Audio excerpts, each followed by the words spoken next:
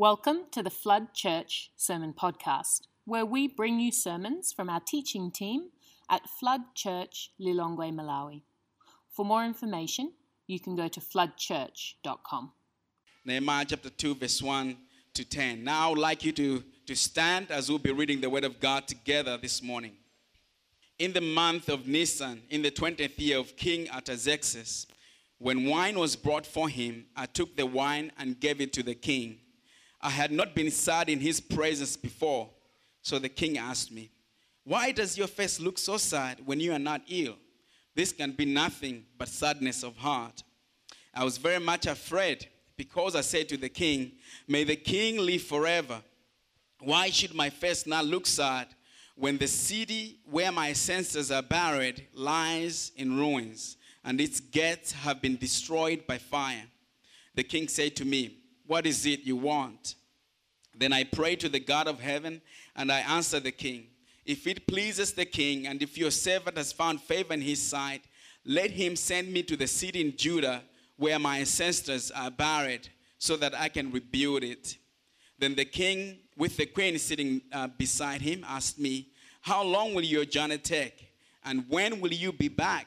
When will you get back?" It pleased the king to send me, so I set a time. I also said to him, "If it pleases the king, may I have letters to the governors of Trans-Euphrates, so that they will provide me safe conduct until I arrive in Judah. And may I have a letter to Asaph, keeper of the royal park, so he will give me timber to make beams for the gates of the citadel by the temple, and for the cedar wall for the residence I will occupy." And because the gracious hand of my God was on me, the king granted my request. So I went to the governors of Trans-Euphrates and gave them the king's letters. The king had also sent army officers and cavalry with me. When Sanballat the Horonite and Tobiah the Ammonite official heard about this, they were very much disturbed that someone had come to promote the warfare of the Israelites. Spirit of God, we invite you this morning. I ask God that your spirit would be here this morning. And I pray, God, that you open up our ears so that we can hear your voice. In the name of Jesus. Amen. Please have a seat. One of our values here at Flood Church is weak people growing together for transformation. Weak people growing together for transformation. And what this means is that when you come here, you're not going to find perfect people. And when you come here, we don't expect you to be perfect. So, the pastor here is not a perfect guy. And somebody you're sitting next to is not perfect, or they're not perfect. And we're not expecting you to be perfect. But we realize that all of us are actually under construction. That God is still doing his work in us. That God is still working in our lives. And we say that we are weak people growing together. Is because we are not just also saying that, oh, we are weak, that's it, we're going to stay like that. But we are wanting to pursue God. We're wanting to pursue Jesus together as we grow. And therefore, we are not going to be judging each other here because we know we're on a journey. All of us are on a journey. All of us are growing. And, also that also compels us to be vulnerable. And that's what we'll be talking about today. That this value compels us to be vulnerable. That just like a house, there are certain parts of your house that you like and you enjoy showing people when they come. Like, hey, just come. And we know always the kitchen. Just come in. This is amazing, But we have certain rooms that we don't allow people to get in. Or maybe if they get in, maybe we have certain closets that we don't open for people to see what's there. And when Jesus Christ is doing his work, he wants to get in every single room of our houses. When Jesus Christ is doing his work, he wants to get into every single closet of our homes. And sometimes, that means he is using somebody else who is close to you, that they will come in, that you can open up to. Now, I don't know if you have a story in your life where you don't like to share.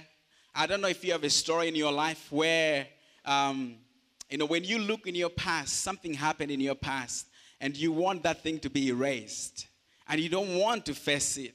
Or maybe because of that, you feel disqualified. You feel disqualified that I feel disqualified to be a minister. I feel disqualified to be someone else who can be serving because of this thing that happened in my past. And in fact, I would like that to be erased from my story. I would like that to be taken out of my testimony.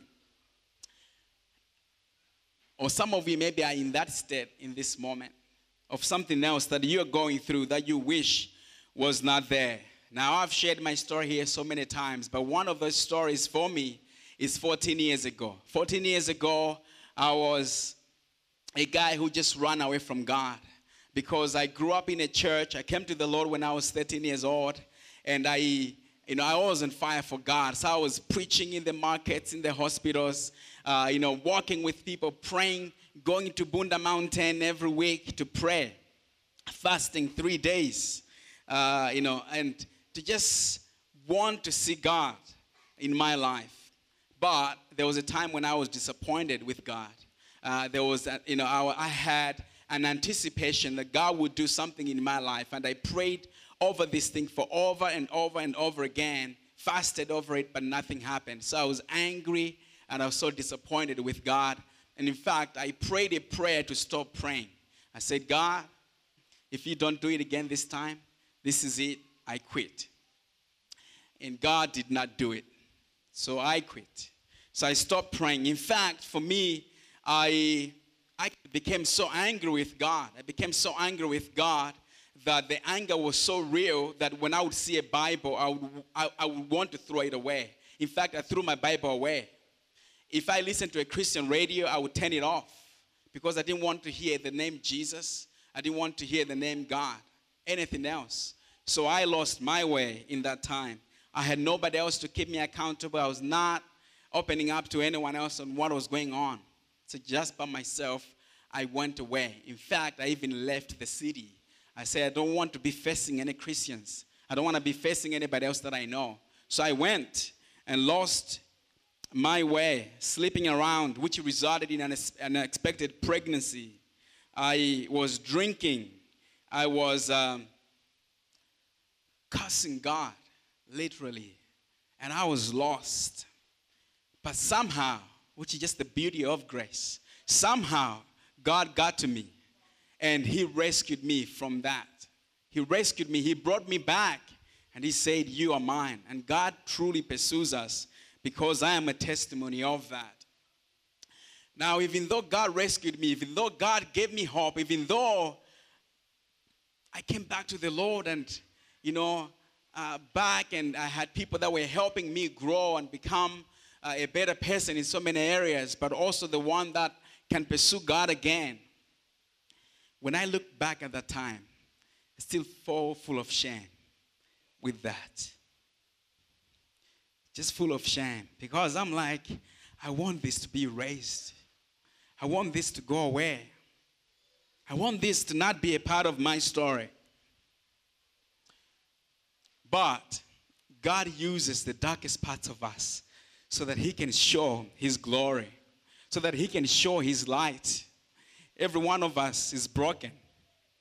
And our brokenness is like a crack in the wall where the light comes through. Actually, even more times where the light goes out. Because God is doing a lot of work. God is doing a lot of work in our lives. Now, I remember before that time, before I lost my way, I was a guy who was very judgmental. I was a guy when I would hear a story of somebody else who had fallen, I would be saying they don't have enough faith. I would be saying they don't fear God enough. I would be saying, I cannot believe you did that, but you're a Christian. How would you do such a thing? And then I found myself in that mess. I found myself on that road. And my perspective changed.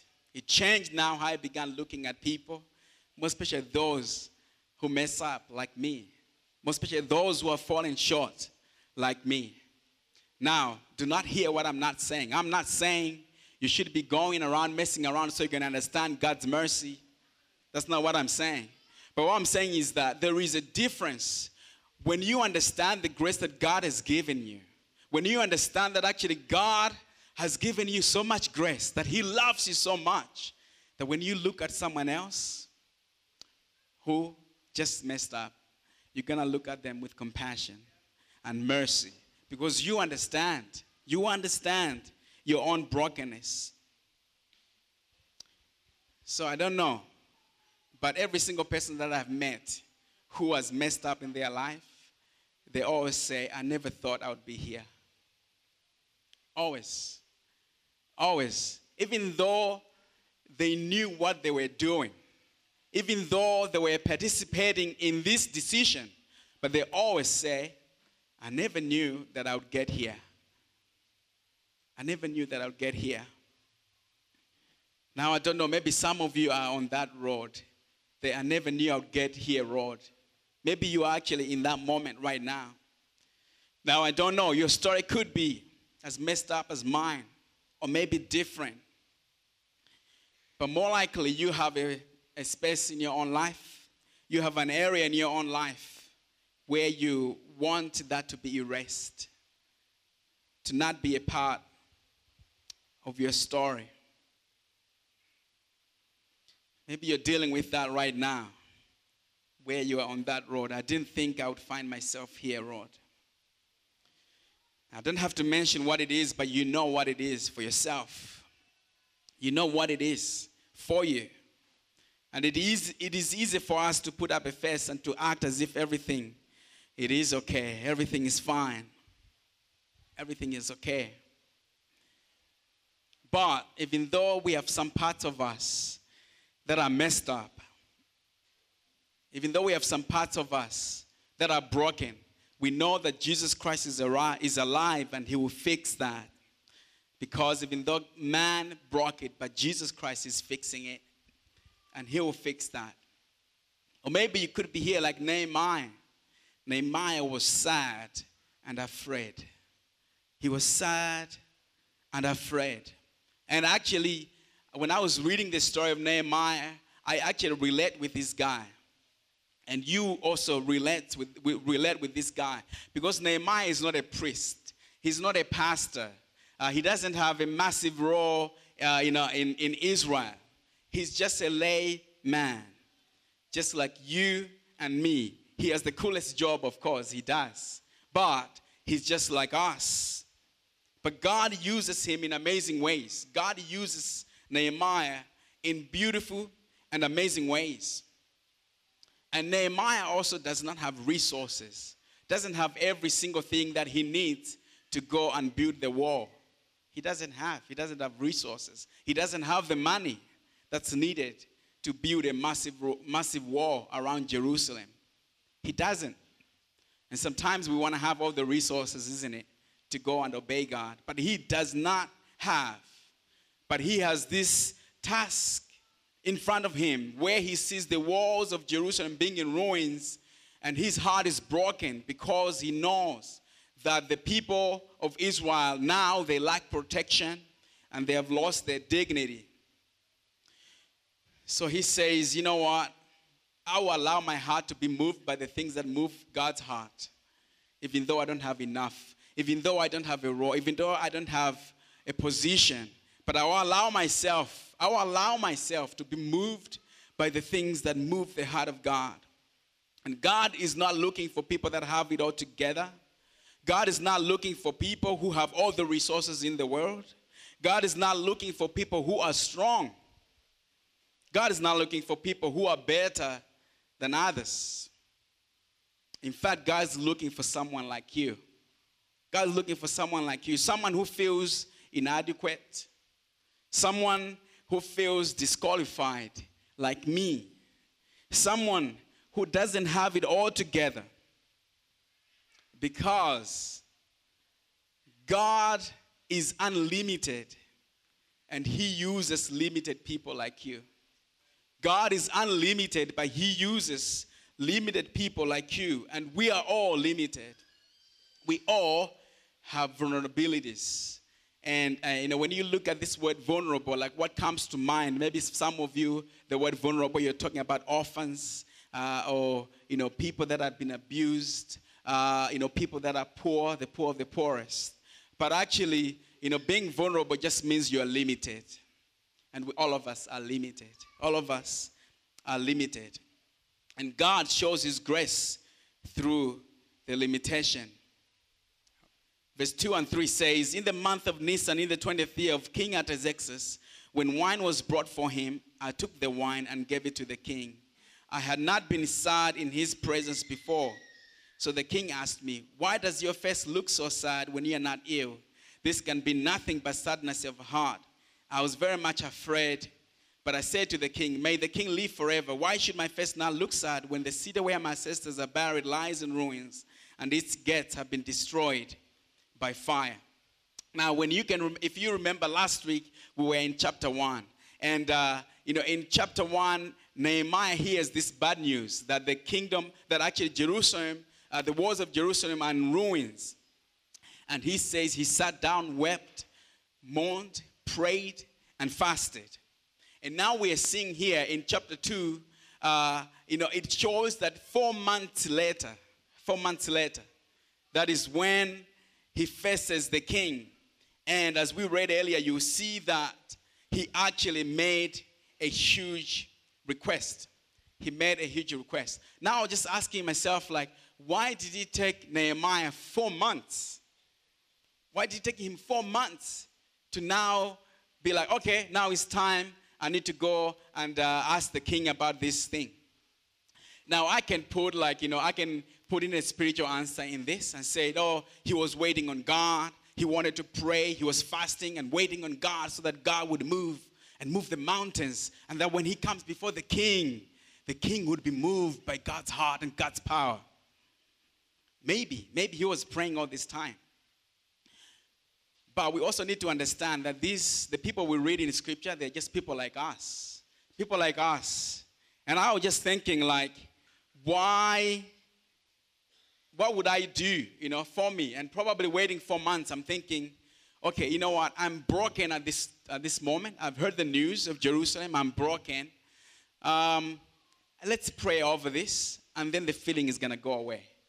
Time heals, isn't it? Time heals. So I'm going to, wait it out 1 month, month 2, month 3, and then 4. Praise God, I'm free. It's gone. But actually, it wasn't like this, isn't it? He still had it. So maybe he was waiting for it to go away, for the brokenness to go away, because I know I would be like that. Or maybe he wanted to push the responsibility away. Maybe he wanted to push the responsibility away. I never wanted to face, because sometimes when you ask certain questions, then you begin to carry on responsibilities. In Malawi, we have this word called mahop. And mahop just means that, you have someone else that you like, and maybe you hope to be in a relationship with them. You hope. So they are your mahop. Somebody that you just look like, I really like that girl, I really like that guy, and they are your mahop. But sometimes they can be the mahop chart. Do you know what the mahop chart is? Always begins with a woman. A woman comes and says, so what are we doing again? That's the mahop chart. What are we doing again? And always a guy is surprised, like, what do you mean? What do you mean? And by the way, if men, be clear, yeah? Single guys, be clear. But when you're going to start have that mahop chat, now there will be 2 things, yeah? Either that relationship will actually start, because then the guy feels like, okay, all right, okay, let's go for it. Or maybe that friendship is going to be gone, because now the mahop chat has come in, yeah? But when you say yes to that, it means you have taken on responsibilities. So when you ask certain questions will come with responsibilities. And sometimes we want to refrain from asking certain questions because we don't want to take on the responsibility. So maybe Nehemiah was like that. Or maybe Nehemiah never wanted to show weak parts of himself. parts of himself that were weak, i.e. not having enough resources. Maybe he never wanted to show that.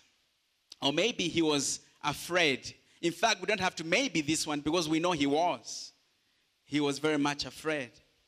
He was afraid. Or maybe he feared rejection. Maybe he feared rejection. Like if I ask this, maybe they will reject me. It will not work. But here we are. We find in Nehemiah face to face with the king. And God wants to use him, even though he's somebody else maybe who wanted to share away responsibility. Maybe he was afraid, of which he was. Or maybe he was weak, of which he was. And wanted to allow God to work in him. And how does God work through his life? Number one, he admits his own limitations. He admits his own limitations.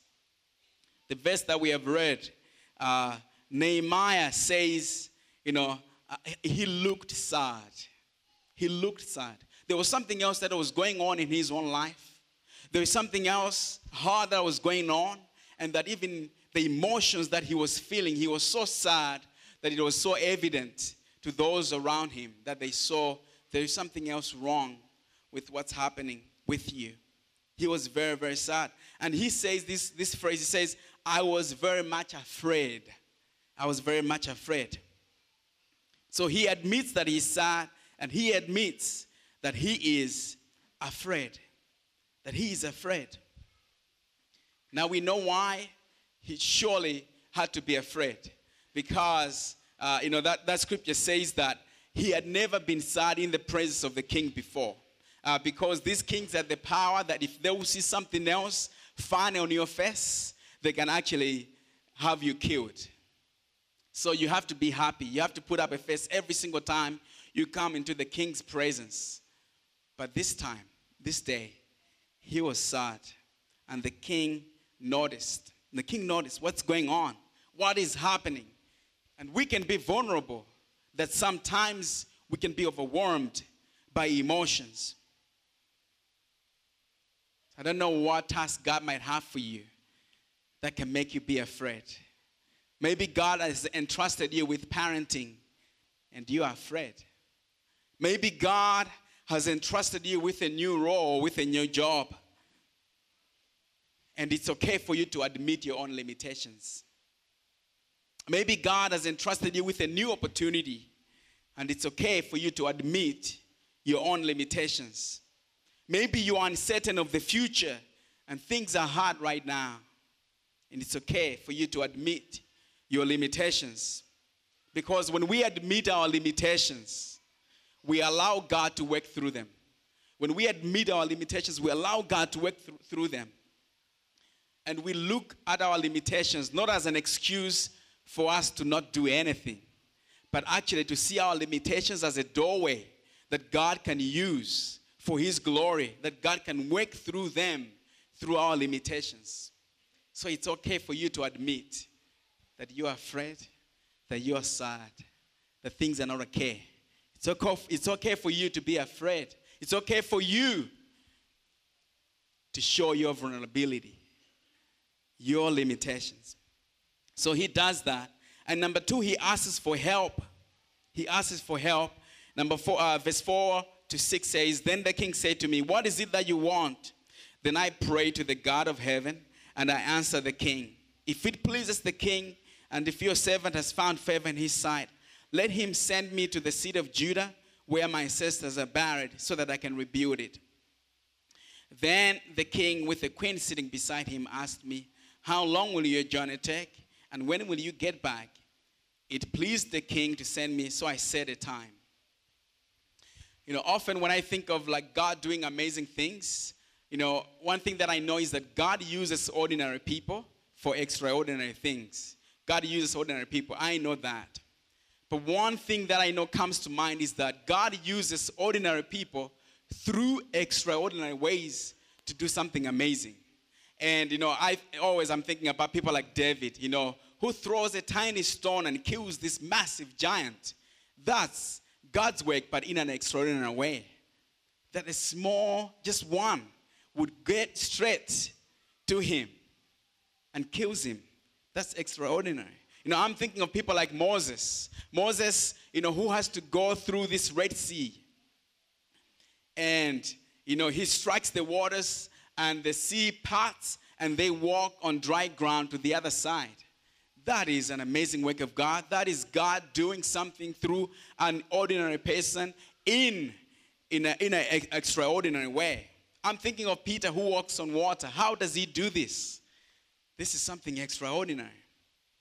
Now, the one area I don't think about, which I got reminded through Nehemiah, is that sometimes, if not often, God uses ordinary people through ordinary ways for an extraordinary mission. That he will use an ordinary person through an ordinary way. And he does that. And you and me can actually relate to this one. Because Nehemiah, he's faced with this task before him. And he looks sad. He comes in the presence of the king. He looks sad. And the king says, hey, what is it that you want? What is it that you want? And Nehemiah he comes to this place where he has to ask for help. He has to ask for help. Now, we have seen it in the scriptures that God has given visions before to kings. Even those who don't believe in God, that God has shown them massive visions, and then they come like that king who took in Sarah, Abraham's wife, to be his own wife, and God shows him a vision to be like, hey, actually that woman is married, and I'm going to strike you. And he goes to Abraham and be like, oh, what have you done? God has done it before. Or Nebuchadnezzar, God shows him these massive visions. Why can't God do it to this king Artaxerxes? So that God will show a massive vision to him. Send my servant Nehemiah, that he would go and he would give him resources. But God doesn't do that.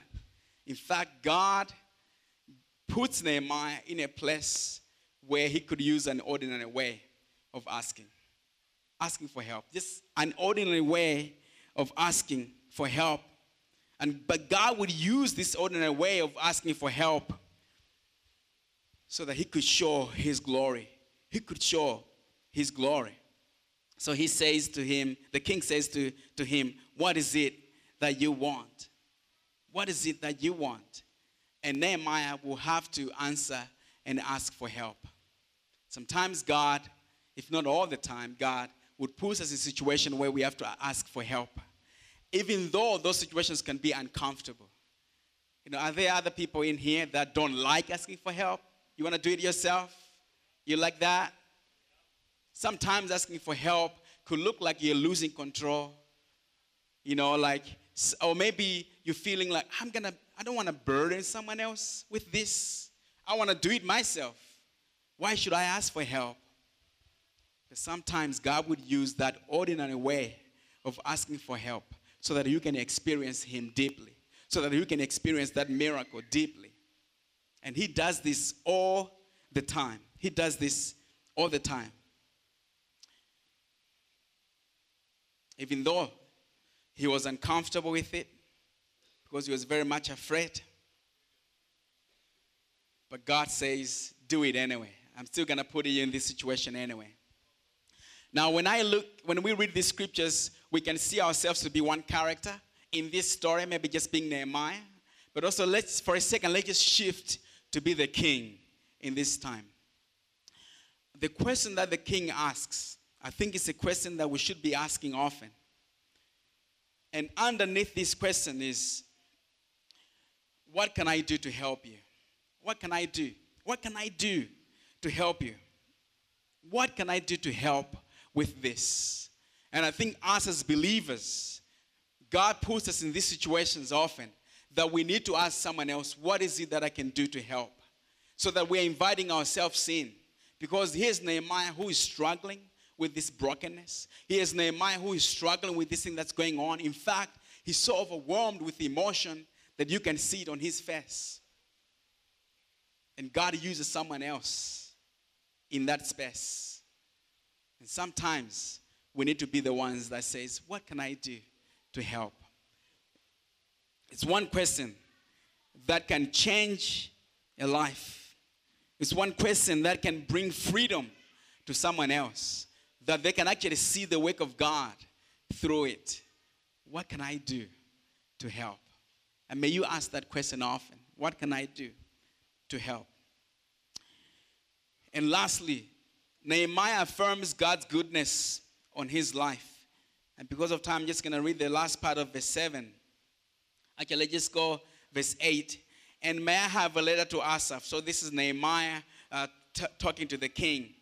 May I have a letter to Asaph, the king of the royal park? So he will give me a timber. He will give me timber to make beams for the gates of the citadel by the temple, for the city wall, and for the residence I will occupy. And because the gracious hand of God was on me, the king granted my request. This is a powerful statement. Because the gracious hand of God was on me, because the gracious hand of God was upon me, the king granted my request. And he affirms God's goodness on him. He affirms God's grace on his life. He affirms this. Now I know that, he wants to communicate that his requests are not being granted because he does a good job in asking. His requests are not being granted because he's good at planning, of which he was. His requests are not being granted because the king loved him. Probably he did. But his requests are being granted because the gracious hand of God was upon him. Now, there will be times in your life when you know you have made requests and do not receive. Your requests don't come out the way you hope they would. That does not mean the gracious hand of God is not upon you. It is. The gracious hand of God is upon you. Because God is your guarantee, not the result that you get. But God alone, God alone, He is enough. The gracious hand of God is upon me. And if He gives me something, if He grants me my request, it's because the gracious hand of God is upon me. And if that request doesn't come through, I still know the gracious hand of God is upon me. When you look at that word grace, this is unmerited favor. Unmerited favor. This is what happens. God grants Nehemiah favor in spite of his own fears. God grants Nehemiah favor in spite of his own sadness. He grants him favor even though he was weak and didn't have enough resources. But God grants him favor. God gives you unmerited favor. And He will do it not because of what you have done, but because of what He has done through His Son, Jesus Christ. Jesus Christ has made it possible that we can receive the unmerited favor of God. That actually He is the one that we have every single day in our lives. And He dwells within us. For we are the temple of God. And His grace is always constantly with us and on us. So whatever you're going through, whatever is happening with your life, if you feel disqualified, if you feel like, I want to erase this part of my life away, of my story away, know that God's grace is enough for you. And through your own limitations, when you are limited, His grace shows up even more. And He has done it. And He did this through the cross. That Jesus Christ saw us, undeserving sinners, people that are lost, people that have no hope, people that are separated from God. He looked upon us with compassion and He gave His own life. And He said, I want to make you mine. And you belong to me forever. Not because of your track record, not because of what you have done, but because of what I'm going to do and I have done for you. I love you so much. And He did this through the cross. Thanks for listening to the Flood Church Sermon Podcast. Please send us your feedback by commenting below or by emailing floodlilongwe@gmail.com.